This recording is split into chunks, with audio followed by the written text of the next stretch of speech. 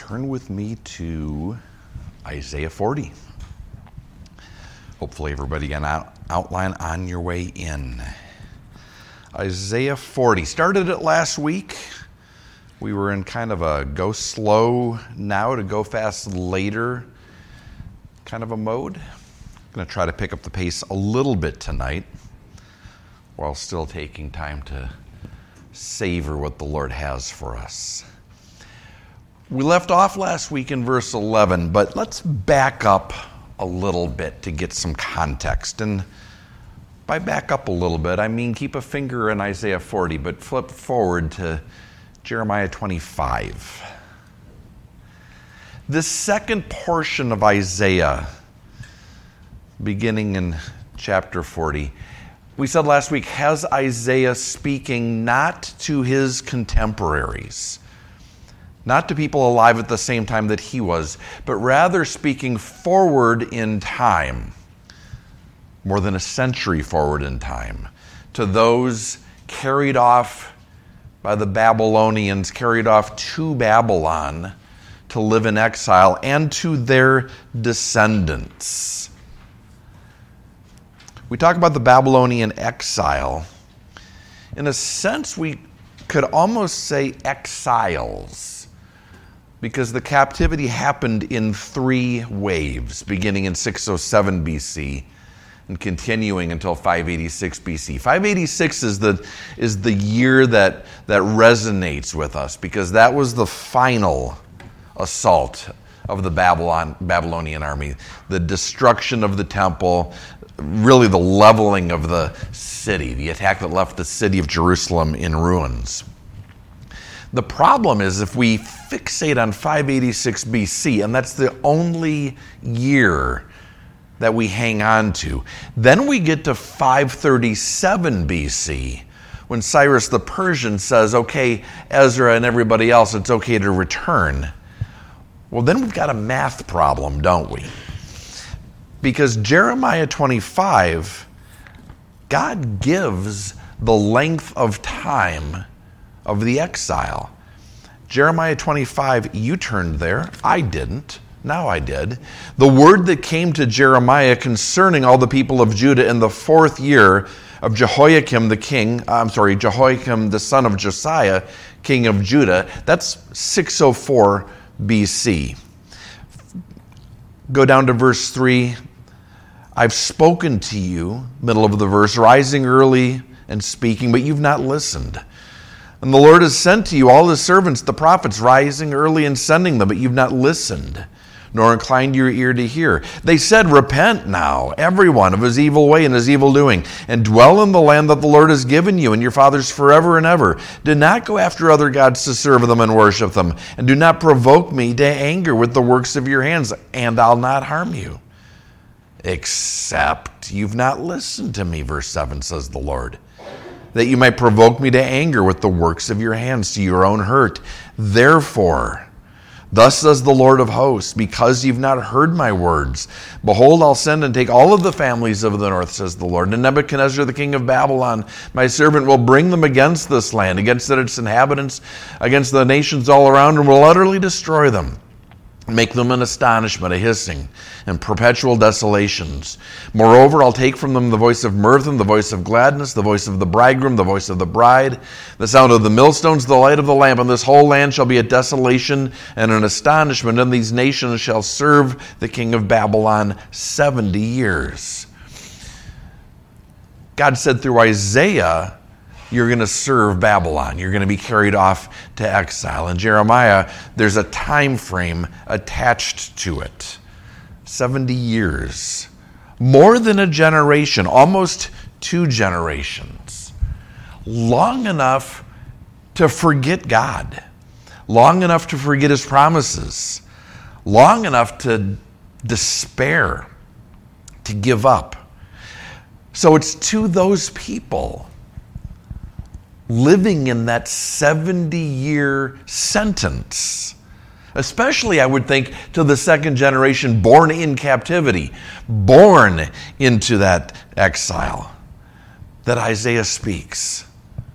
They know why they are where they are. They know it's a function of God's judgment. And Jeremiah also write to encourage them, to remind them that these years that they're enduring, this season that they're in, will have an end.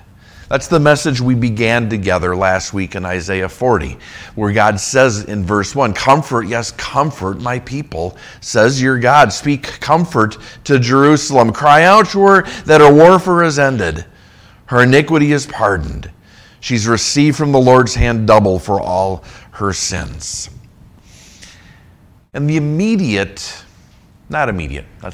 short-term fulfillment of that prophecy is God's people delivered from exile, from the Babylonian exile. But last week we recognized there's a long-term fulfillment in play as well, right? Because Israel, verse 3, doesn't heed the words of John the Baptist.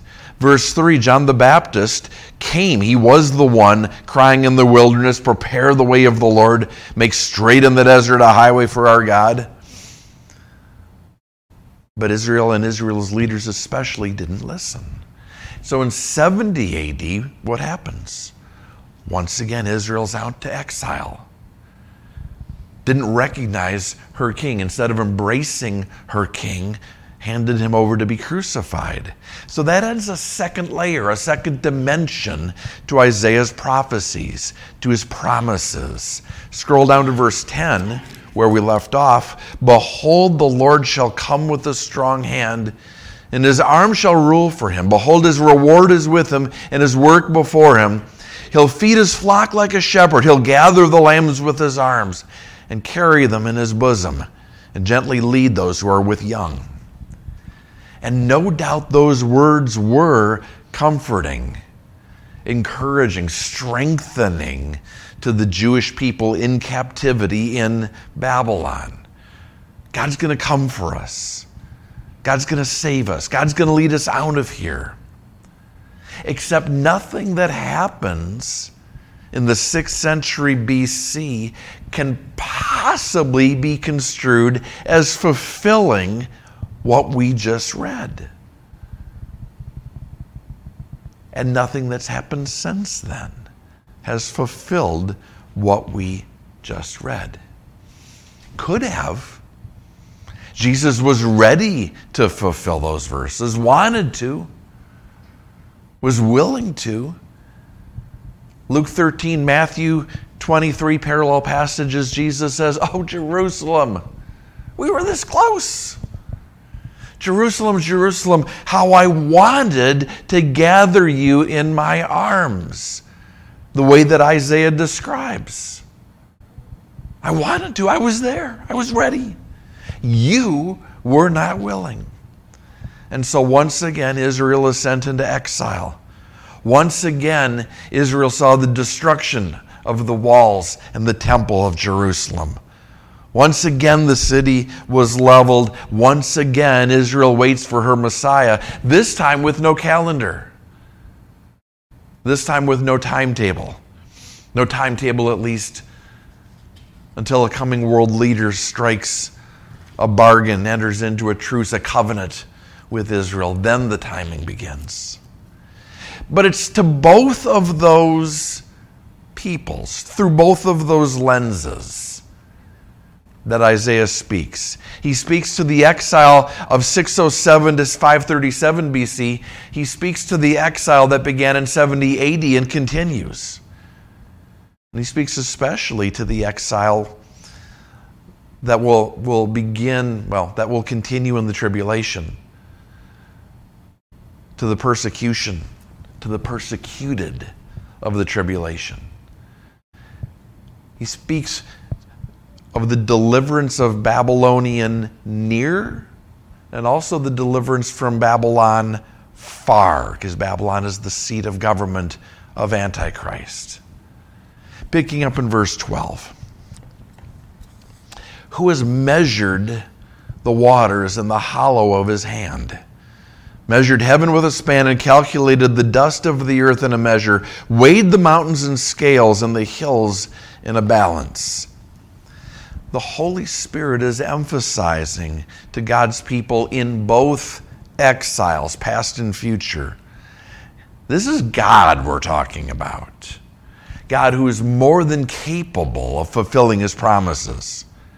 Remember back in verse 6 and verse 7, Isaiah alludes to the despair that the people will experience in exile. Cry out, God says in verse 6, and the response back is, why bother? The response back is, what's the point? Israel's sentiment is, we're done for anyway. It doesn't really make a difference. Not so. God, through Isaiah, is reminding them, remember who it is you're crying out to. The one who's measured the waters in the hollow of his hand, measured heaven with a span, calculated the dust of the earth in a measure. The rhetoric here reminds us a little bit of what other book of the Bible? Sounds a little like Job. What would that be? Jobian? Sounds like Job. God's saying, remember, you're crying out to the Almighty One, the All-Powerful One. Verse 13, remember you're crying out to the All-Knowing One. Who has directed the Spirit of the Lord? Or as his counselor has taught him?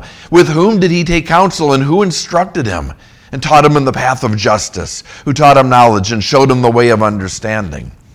The answer, of course, is no one. It's a rhetorical question. Who can teach God, counsel God? No one. God has no need for counsel. God possesses all knowledge. God is the source of all wisdom. He doesn't need wisdom. And we can hear the voice of the captives, can't we? The voice of those carried off in the 6th and 7th centuries BC. The voice of those persecuted and oppressed by a future Babylon with zeal and humanity that makes the Nazis look gentle and kind by comparison. But who can come against this great power? Who can come against our oppressors? And God says, hello? Have we met?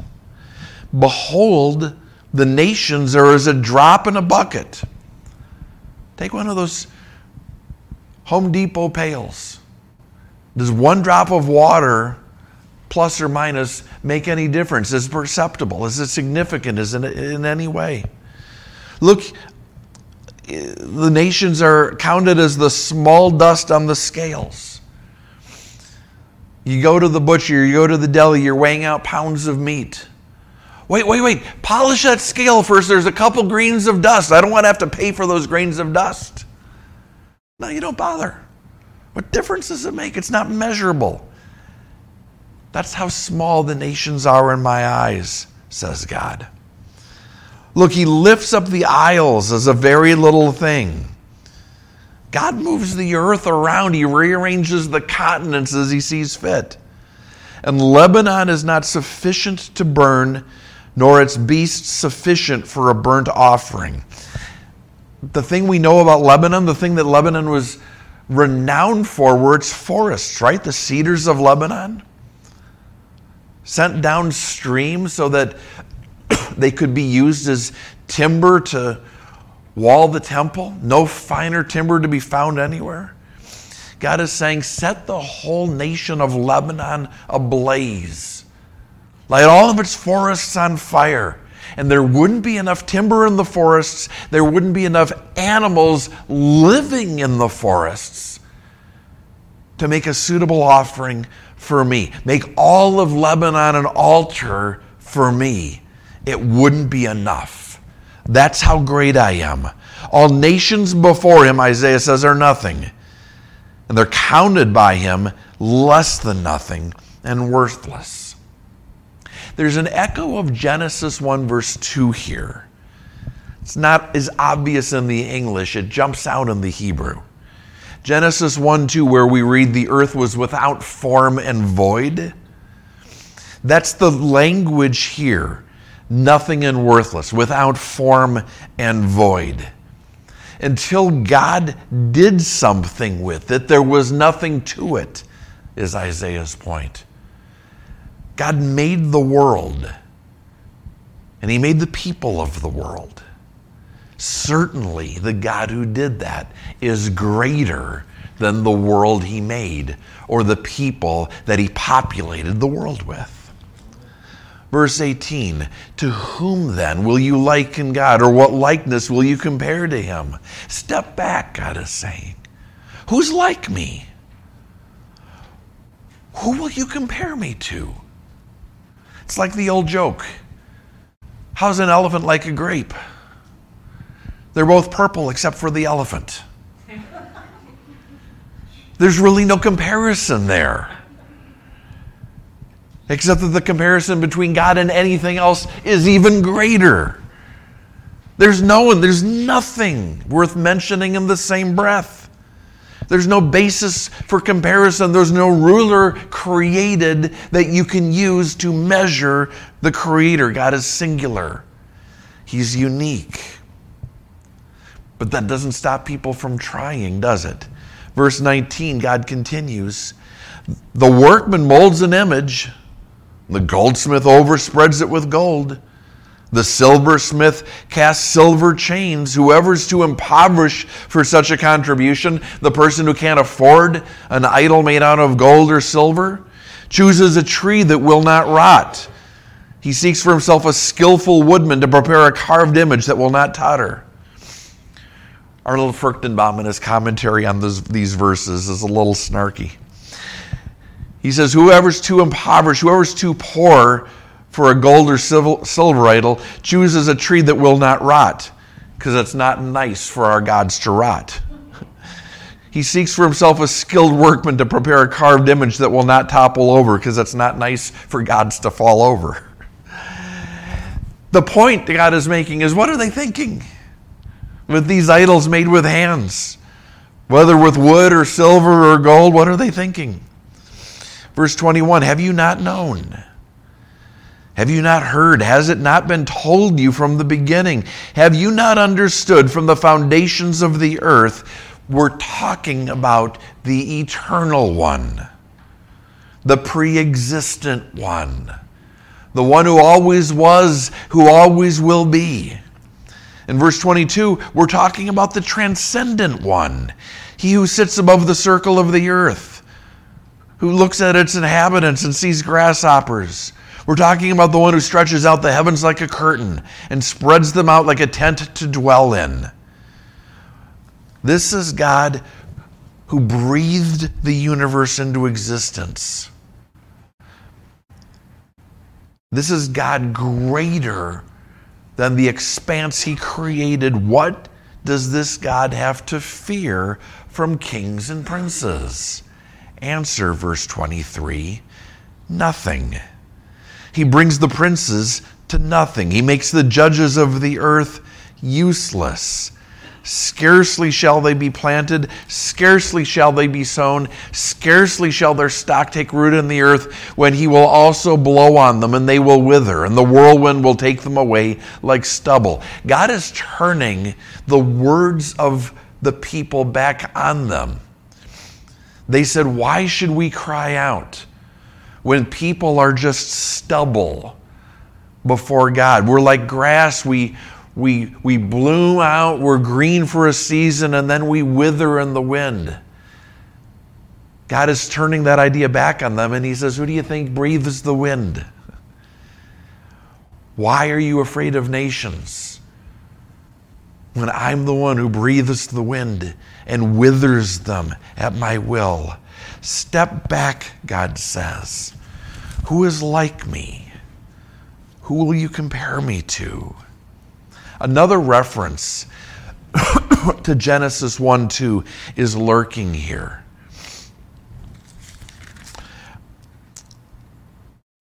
He brings the princes to nothing. He makes the judges of the earth useless. Nothing and useless. Emptiness and voidness. Resonates Genesis 1:2, the condition of the earth before God got busy with plants and animals and people. God is saying, I planted them. The kings, the rulers that you're so afraid of, I made them. I planted them, and I can harvest them. It's what used to be called the Bill Cosby rule, before we couldn't talk about Bill Cosby anymore. Remember the Bill Cosby rule? I brought you into this world, I can take you out. That's what God is saying. I created them, I can remove them. And when I do, He's saying, verse 24, it will be as if they never existed. My pencil, God is saying, it has an eraser. And we read this and we nod and we say, yeah, that's the God we worship. That's the God we were singing about a moment ago. But how often do we pause and meditate on His greatness, His giganticness? How often do we just marvel at it? Not as an antecedent, not as preparation to God, I'm going to recite your greatness because I'm going to ask a really big thing of you next.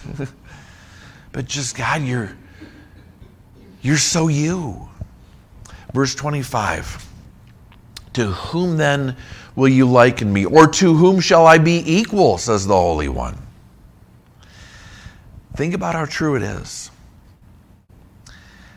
God's not just greater than any king.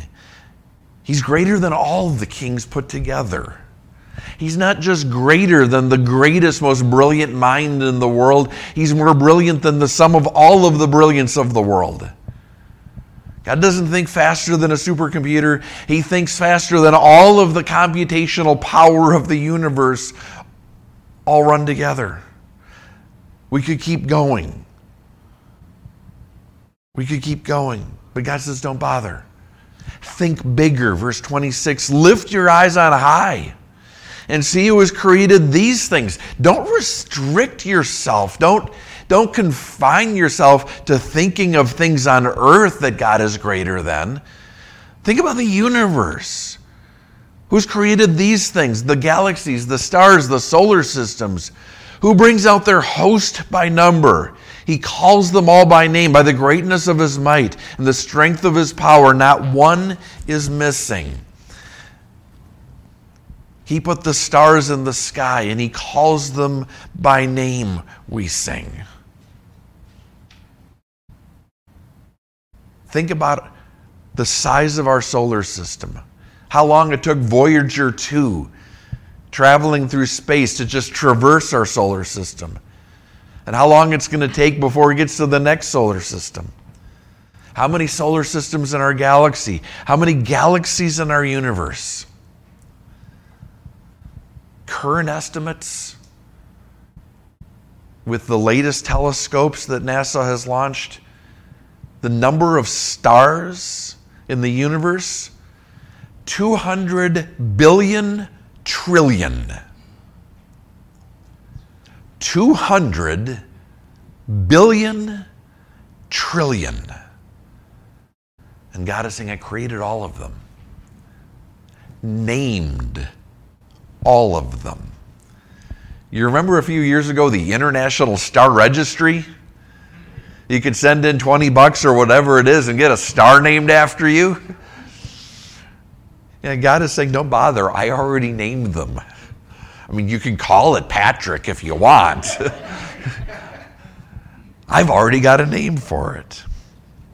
One of the amazing things about God, okay, there's nothing about God that's not amazing, but one of the things verse 26 highlights, the more we study God, the more amazing God gets.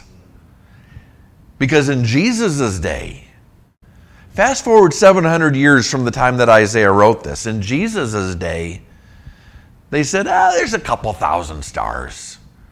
2,000, 2,200, 2,400. They quibbled, plus or minus 10%.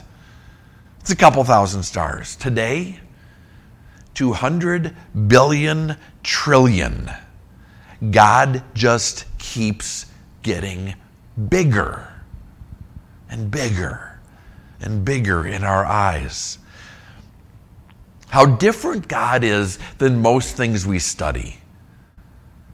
How different God is than most things we learn. Think about the last time you started a job. Initially, wow, this is pretty big. There's a lot to learn here. But after a couple days, maybe a couple weeks, you know what? I think I've got my arms around this. And then there was another whole layer.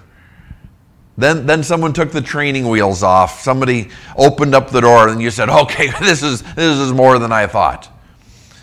But after a couple more weeks, couple more months, you started to wrap your arms around it. After a while, you said, okay, I think I'm pretty much in control of this. Yeah, I'm going to keep getting better. There's areas I can get more efficient at. Always something new to learn, but 80% of it I mostly have mastered. We're never at that point with God, are we? It's the opposite of that, really. The more we know we don't know. The don't know that we don't know box just gets getting bigger and bigger. And we can tell because the know that we don't know box gets bigger and bigger. Think about the Bible. By definition, limited because it exists in 3.5 space. Length, height, width, half a dimension of time. It exists in our space-time continuum. It's more limited than God by definition, right? And yet, isn't it your experience with the Bible that the more you read it, the more you see there is? The more layers you discern, the more you realize there's layers that I haven't even begun to unearth yet? Halfway through Isaiah, I think I said last week, I had this growing burning in my heart to go back and start again. Because I know more now than when I started, and by the time we're done, I'm going to know more still. And I suspect it would be that way if I did nothing but teach Isaiah for the rest of my life. And that's one book. Verse 25. To whom then will you liken me? Or to whom shall I be equal, says the Holy One. God has taken up the part of litigator here along the way in these verses. He's in the courtroom building his case, as we see him do from time to time, especially in the prophetic books. And having done so, he's presented himself. He's entered into evidence. I'm the all-knowing one. I'm the all-wise one, the all-present one, the all-powerful one, the almighty one. And he's asking now, does anyone dispute this? These are the facts. I don't think they're in dispute, are they? Does anyone dare argue? Do you have any doubt? Does anyone have any questions for me? Then why, verse 27, then why do you speak the way that you do? If everything I just said is true, why do you say, O Jacob, and speak, O Israel, my way is hidden from the Lord, and my just claim is passed over by my God? God knows that this is going to be Israel's lament in exile. He knows that it's going to be Israel's complaint when they're in the Babylonian captivity, those 70 years. He knows it's going to be Israel's lament during the tribulation, especially the last 3.5 years. They're going to cry out, how is this fair? God, how can you let this happen? Are you not paying attention? Or do you just not care? His answer, verse 28, have you not known? Have you not heard? The everlasting God, the Lord, the creator of the ends of the earth, neither faints nor is weary. Strength will rise as we wait upon the Lord. The creator of the ends of the earth neither faints nor is weary. Sounds like God is repeating himself. Because he said something very much like this back in verse 21, didn't he? And sometimes God repeats himself, but he never does it without purpose. Look back at verse 21. Quick compare and contrast. Have you not known? Have you not heard? Has it not been told you from the beginning? Verse 28, have you not known, have you not heard, the everlasting God, the Lord, the creator of the ends of the earth? What's different in verse 28? God invokes his name. Lord, when we see it in small capitals, we know is a placeholder for YHWH, the Tetragrammaton, Yahweh, the covenant name of God. That's significant. God's saying what he said before, yes, but he's saying it with emphasis. He's saying, you of all people should know this. The world should know this. All the peoples of the world should know who I am. That's Paul in Romans 1, right? Creation testifies to God's existence, to God's greatness.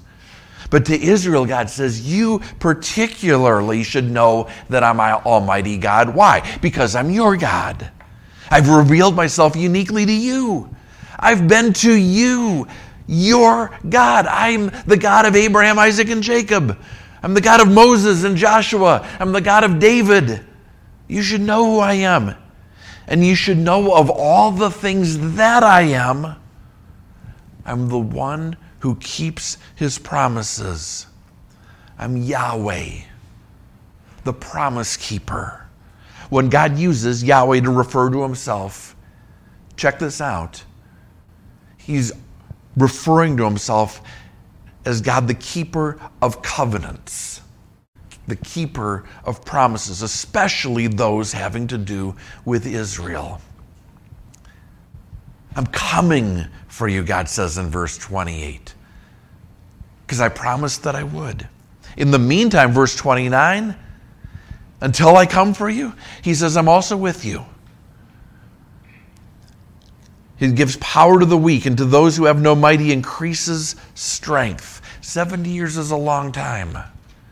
7 years of tribulation will be a long time. Really 3.5 years, but it's going to seem like 70 times 7 for those dwelling in it. What's God's encouragement? 2 things. Wait and rely. Wait and know that I'm coming. Wait and rely on me. Know that I'm with you. Verse 31, even the youths shall faint and be weary, and the young men shall utterly fail. The strongest among you, if they try to hold out in their own strength, it won't be enough. But those who wait on the Lord shall renew their strength. Those who look to me for strength will find it, God says. They shall mount up with wings like eagles. They shall run and not be weary, walk and not faint. I'm coming, God says. Eagle here is a reference, you know this, to Exodus 19, verse 4. When God refers to the Exodus, he says, thus you shall say to the house of Jacob and tell the children of Israel, you've seen what I did to the Egyptians and how I bore you on eagle's wings and brought you to myself. God's invoking the Exodus. I've delivered you from captivity once. I'm going to do it again. In the meantime, I'm with you. And he invokes the eagle again. This time it's a reference to Psalm 103. 103 verse 5, who satisfies your mouth with good things so that your youth is renewed like the eagles. And turning to Psalm 103, recognizing that that's the reference, should cause us to slam on the brakes and say, wait, God is saying more than he's saying. I mean, not really, God is saying exactly what he's saying, but he's saying more than is immediately obvious. Because what else is in Psalm 103, now that God has pointed us there? Bless the Lord, O my soul, and all that is within me, bless his holy name. Bless the Lord, O my soul, and forget not all his benefits. Who forgives all your iniquities? Who heals all your diseases? Who redeems your life from destruction? Who crowns you with loving kindnesses and tender mercies? Who satisfies your mouth with good things so that your youth is renewed like eagles? Skip down to verse 8. The Lord is merciful and gracious, slow to anger and abounding in mercy. He will not always strive with us, nor will he keep his anger forever. He has not dealt with us according to our sins, nor punished us according to our iniquities. For as the heavens are high above the earth, so great is his mercy towards those who fear him. As far as the east is from the west, so far has he removed our transgressions from us. As a father pities his children, so the Lord pities those who fear him. What did God just say? With a reference, by invoking the eagle, God broadened his promise to Israel, didn't he? to Israel, to Judah in captivity, to Israel yet future, persecuted, oppressed, attacked, almost annihilated by Antichrist. God said, I'm going to save you, not just physically. I'm going to save you spiritually. I'm going to save you eternally. I'm going to deliver you not just from your enemy Babylon, at Babylon, old Babylon coming. I'm going to deliver you from your enemies of sin and death and Satan, just as he has for us. Wheels within wheels. So what's the takeaway for us as we wrap up on a Wednesday night? I don't know. Where do you start? There's a school of thought among pastors that says don't teach application, don't share application.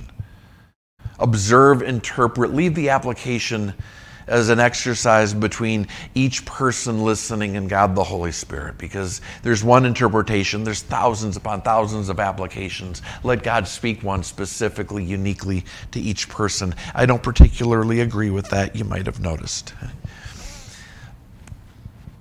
But a passage like that, I'm sympathetic. A passage like this, I'm sympathetic to it. I mean, where do you start? I think you start with the gospel.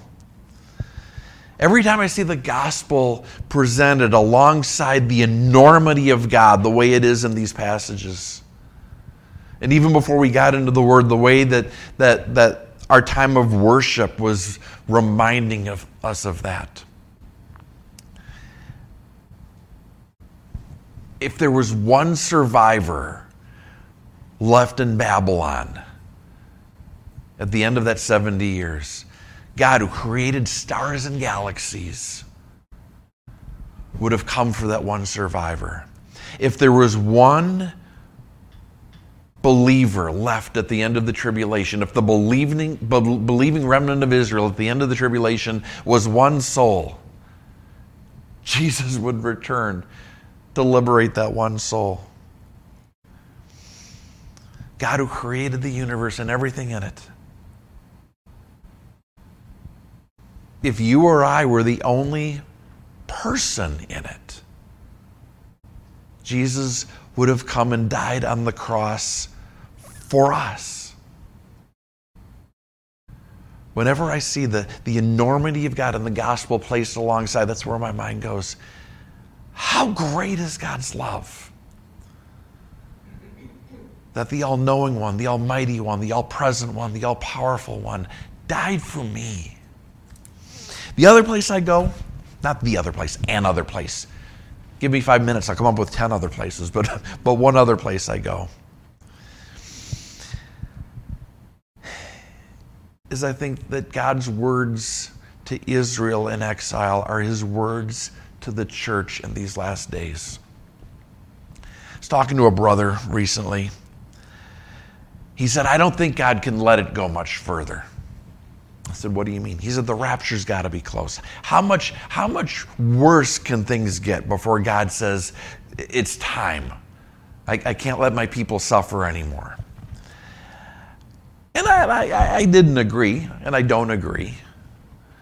Because A, we don't know. And because B, imminence. The doctrine of imminence says that God could come at any time. Jesus could return for his church at any time. Could have happened 5 minutes ago, 5 years ago, 50 years ago, 500 years ago, 1,500 years ago.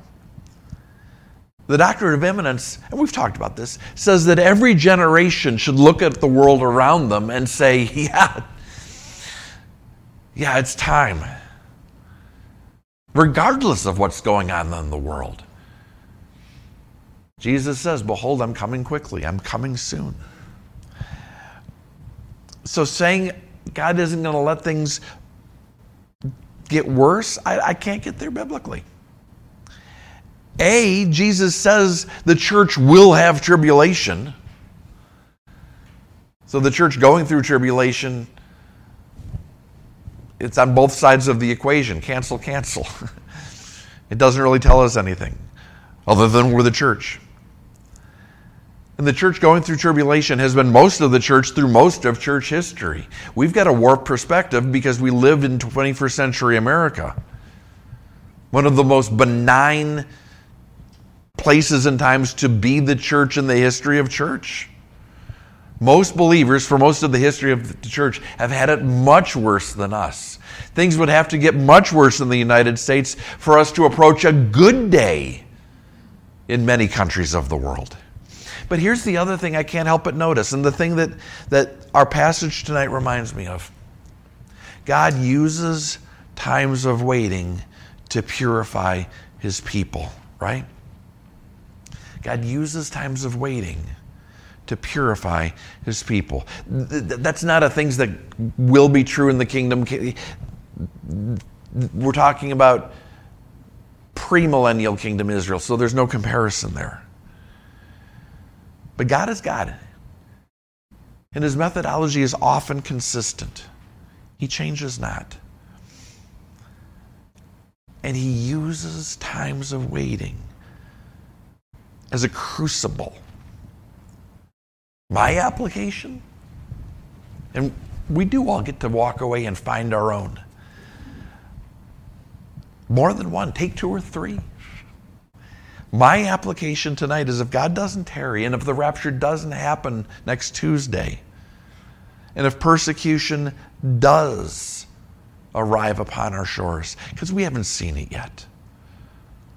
A little bit of oppression around the edges, along the coasts, maybe. Persecution, we're not there yet. But if Jesus does tarry, I'm going to keep Isaiah 40 close. I'm going to keep verses 28 to 31 where I can find them. I'm going to memorize them just in case they take the Bible out of my hands. Have you not known? Have you not heard? The everlasting God, the Lord, the creator of the ends of the earth, neither faints nor is weary. His understanding is unsearchable. He gives power to the weak. And to those who have no might, he increases strength. Even the youth shall faint and be weary, and the young men shall utterly fall. But those who wait on the Lord shall renew their strength. They shall mount up with wings like eagles, even in persecution. They shall run and not be weary, even in tribulation. They shall walk and not faint, no matter what this world brings against them. Jesus, we pray that you'd help us take those verses to heart and hold those verses in our heart. And even today, when we are able seemingly to do for ourselves, when the work of our hands still seems to produce profit, when we can work ourselves, think ourselves, spend ourselves out of apparent trouble, Lord, open our eyes to how illusory that is. You are the keeper of the flock. You are the one who feeds the sheep. You are the one who defeats the enemy. You are the one who preserves and protects. Even before dark days come, Lord, teach us to treasure these words.